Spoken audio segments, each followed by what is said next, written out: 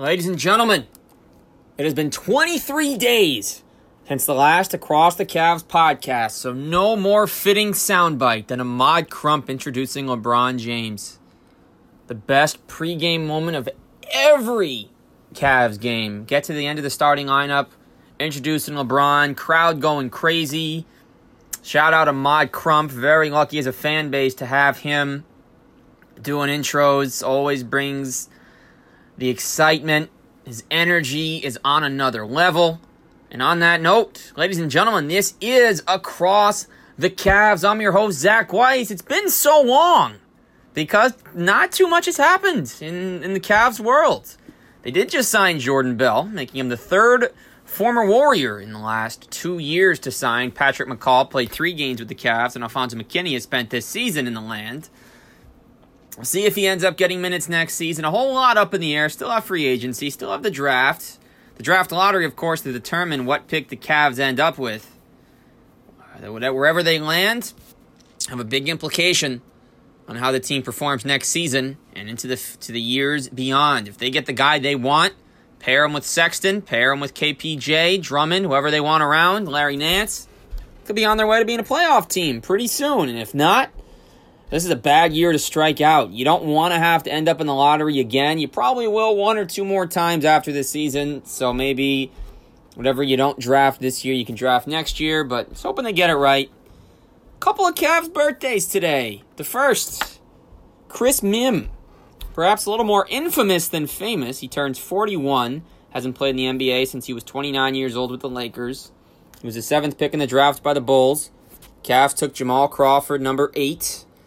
And they swapped. And he was an all-rookie performer his first year, averaging 8 points and 5 rebounds. In year 2, mostly as a starter again, averaged 8 points and 5 rebounds. Then he fell out of the starting lineup completely when Carlos Boozer, Zydrunas Ilgauskas were there. And as soon as he was healthy again, he was back. This was just not good. Got traded to Boston during the 03-04 season, LeBron's rookie year. Had a couple of okay seasons for the Lakers. Missed an entire year, the 06-07 season, with an ankle injury. Came back, hardly played over the next 2. And that was his career, Chris Mihm. He came, and he went. And I kind of wish Jamal Crawford could have played for the Cavs, to be completely honest. Sorry to do this to you, Chris Mihm, on your birthday, but can you imagine Jamal Crawford as a Cavalier? Would have been fantastic. I mean, just think if he had stayed a couple seasons, he was there with Andre Miller. With a little overlap, could have been a lot of fun.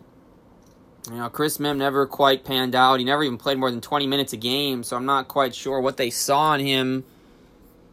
And foul trouble was somewhat of an issue as part of that, but if you're starting as a rookie, you should get a little more than 20 minutes a game. You can put that on the Cavs coaching staff, or you can put it on a lot of people, but Chris Mihm just didn't perform while he was in Cleveland. And you break it down at the end of the day, and he just wasn't a good fit with the Cavs, and he got out. He was okay with the Lakers, and his career was over. I mean, you watch some old Kobe games at the beginning of the quarantine. NBA TV was playing a bevy of old Laker games, the mid-2000s Kobe's, the days where he was scoring 81. I still can't get over that day, and what a game it was against Toronto, and some others as well. His game winners, their 4 games against the Suns, Shaq's return, in which he was going against Mihm, and, you know, it's too bad it didn't work out, but, again, could have had Jamal Crawford. You chose to pick Chris Mihm. You already had Big Z. At that point, you had Carlos Boozer, although he obviously found his way out of Cleveland, and it didn't exactly rub folks the right way. He definitely rubbed them the wrong way. And, you know, that's it. Chris Mihm, happy 41st birthday, though, Chris, and hope he's doing well. He's not on social media. I haven't heard much from him in the last 12 years since he fell out of the NBA with the Lakers, but that's that. Another Cavs birthday, Timofey Mozgov, the St. Petersburg, Russia native. Made his NBA debut in 2010 with the Knicks. Got dunked on by Blake Griffin. Then he went to Denver where he was hurt, barely played. Was hurt over each of the next couple of years. He had that big game in Denver where it was a big typo, where it said he ended up with 93 points and 29 rebounds. It was actually 23 points.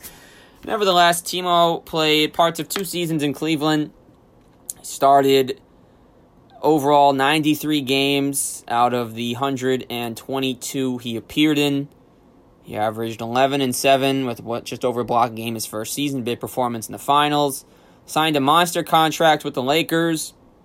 Started 50 games, highly ineffective. Went to the Nets. Injury struck, never played another game. But Timo is 34. Loved having him in Cleveland. Clearly loved to be there. I was looking back at some old pictures of the day he received his ring when the Cavs met the Lakers for the first time, and they loved him. And for good measure. Great teammate. His role changed significantly and from his second playoff appearance to the first. He didn't start any games the second time through and only averaged 6 minutes after playing 27 minutes a game the first time. He played more minutes because Kevin Love was out and Tristan had to slide to the 4. But he helped the Cavs in whatever way he could. And he got the ring with the fellas. Happy birthday, Timofey. Hope he's well. Hope he's feeling healthy finally. And he just did so much good in his time there. And obviously the stats weren't going to blow you away. He protected the rim. And, he kept everyone engaged. And that's really all you can ask from your big. So he's 34. Chris Mim is 41. Folks, there will be 19 Cavaliers players whose teams will be playing in Orlando on the 22 that still remain. 16 of them are healthy. The 3 that are not, Kyrie Irving, Rodney Hood, and David Nwaba. And you have the guys that probably won't play much. Tyler Cook in Denver. David Nwaba, obviously he's out. Tyler Zeller in San Antonio.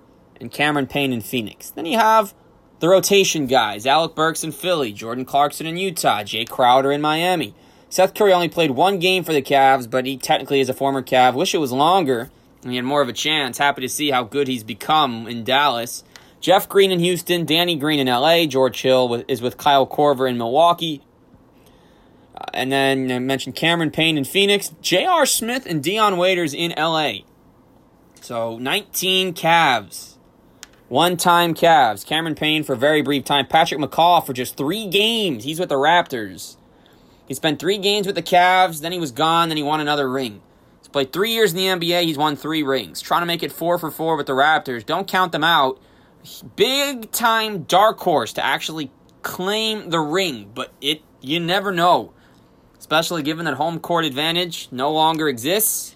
Anyone can win in the Orlando reboot.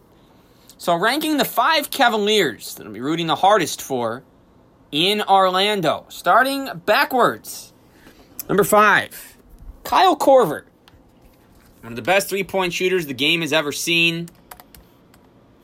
Drafted back in 2004.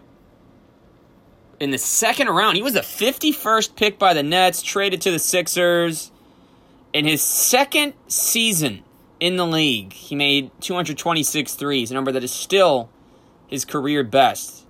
And this was at a time where that was a lot more difficult to do. He's only started 400 times in his career. Those 2 years with Philly where he was a starter. Started most of his games with the Hawks. Made 5 starts with the Cavs in total. Hasn't started on Utah or Milwaukee, second time around in Utah, but he can score the 3. He's had a marvelous career. He was an all-star in Atlanta. He's always worn that number 26 Creighton product.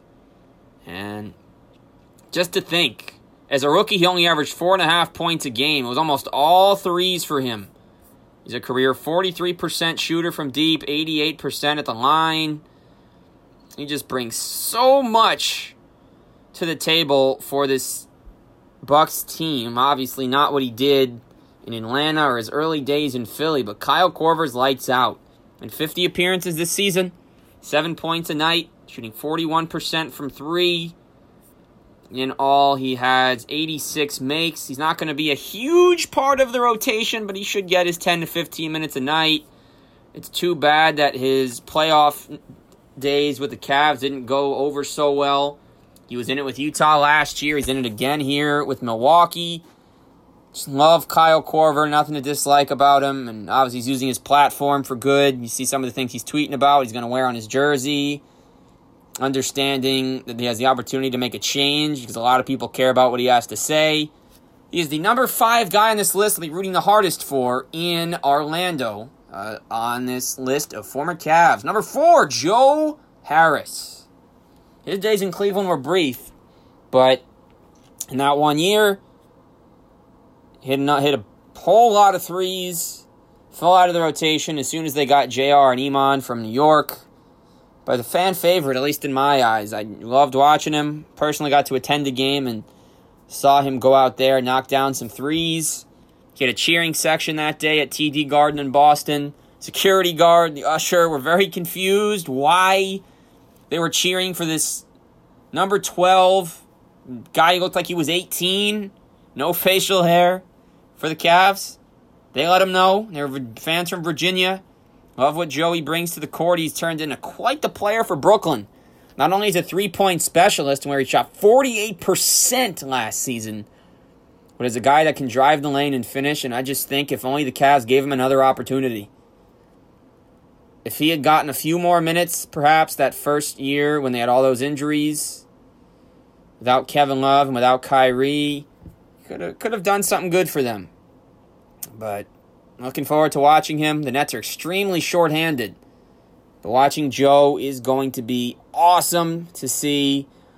I've loved every game of his I've seen with Brooklyn. He's confident, he's smart, and just his game is awesome. Actually, that's a terrible word. His game is a lot more than awesome. His game is beautiful, is what it is. The way he's got gorgeous technique when he's firing up the three. I just love what Joey Buckets brings. Number 3, J.R. Smith. You might be asking, why is J.R. Smith so high on this list when there's so many other guys you can put ahead of him? No hard feelings over that mistake in 2018. Nobody's perfect. Accidents happen. It just so happened to be in the NBA Finals that it occurred, where he forgot how much time was on the clock, and he didn't know the game was tied. He just dribbled it out, and that was that. Lost in overtime, ended up getting swept, played 6 more games in Cleveland, that was it. But he helped deliver a ring. And the year they lost in 6, he was lights out from deep all series. Same with the time they lost in 5, because the Warriors were just unbelievable once they got Kevin Durant. But he never gave in. He never gave up. He was hitting shots from all over the place, playing fantastic defense. I just love J.R. Smith.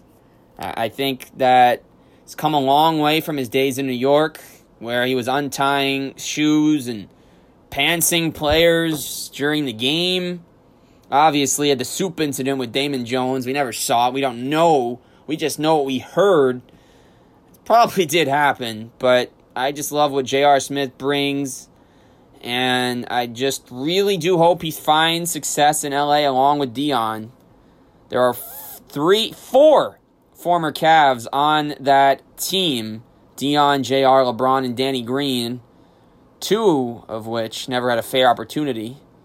Dion did, and then once they got LeBron, he was kind of forced out. But JR, Cavalier for life. No reason to retire the number 5. Didn't play enough games, but I look at him, lights out scorer. He hits from everywhere. So, number 2, Jordan Clarkson. Didn't start really making an impact for the Cavs until LeBron James left.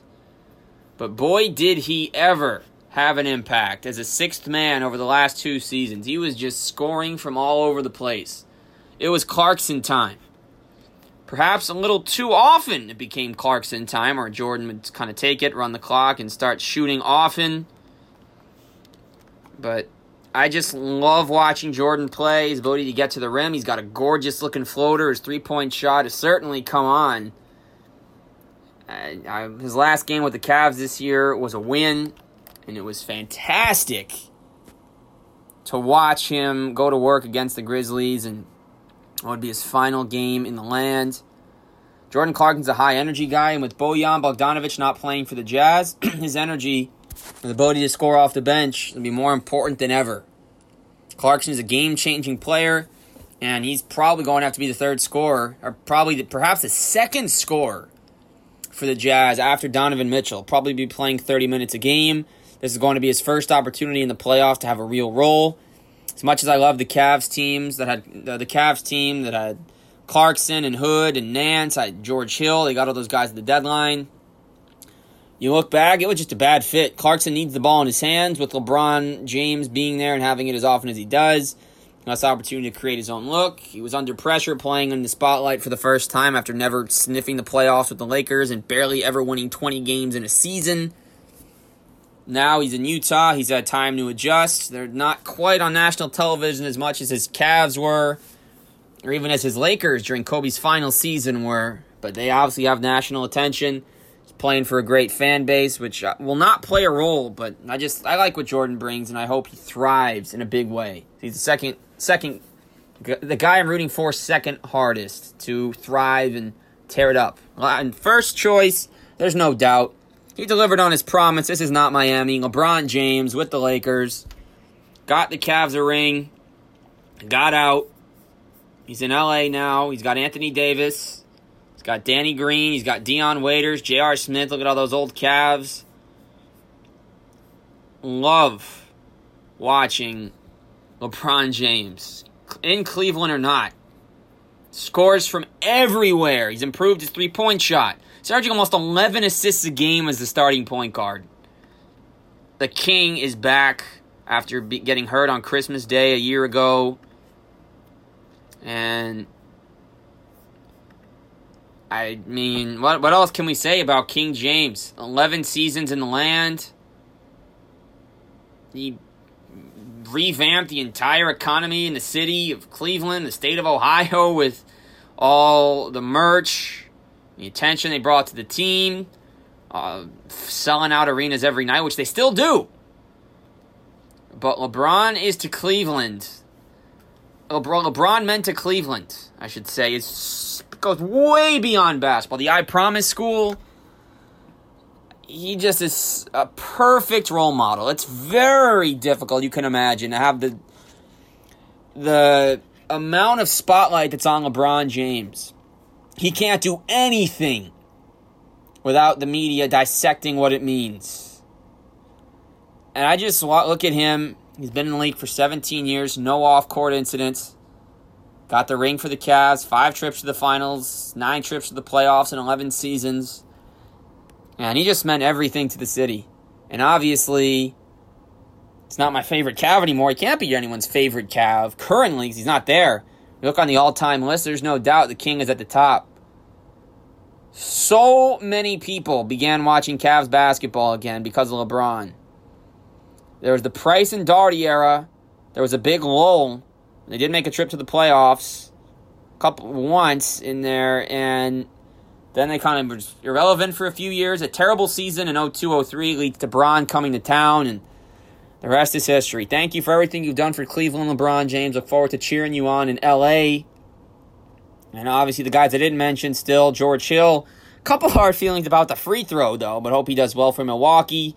Jeff Green in Houston playing backup center. Jeff Green helped the Cavs get to their their last finals, better worded, when he scored 19 in Game 7 against his old Celtic team.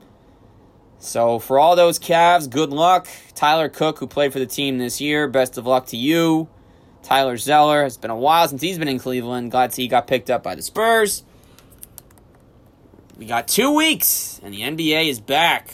And that'll do it for this edition of Across the Cavs. Thank you all for tuning in, and we will see you next time. Catch me on Twitter. All tweets and thoughts at Across Cavs.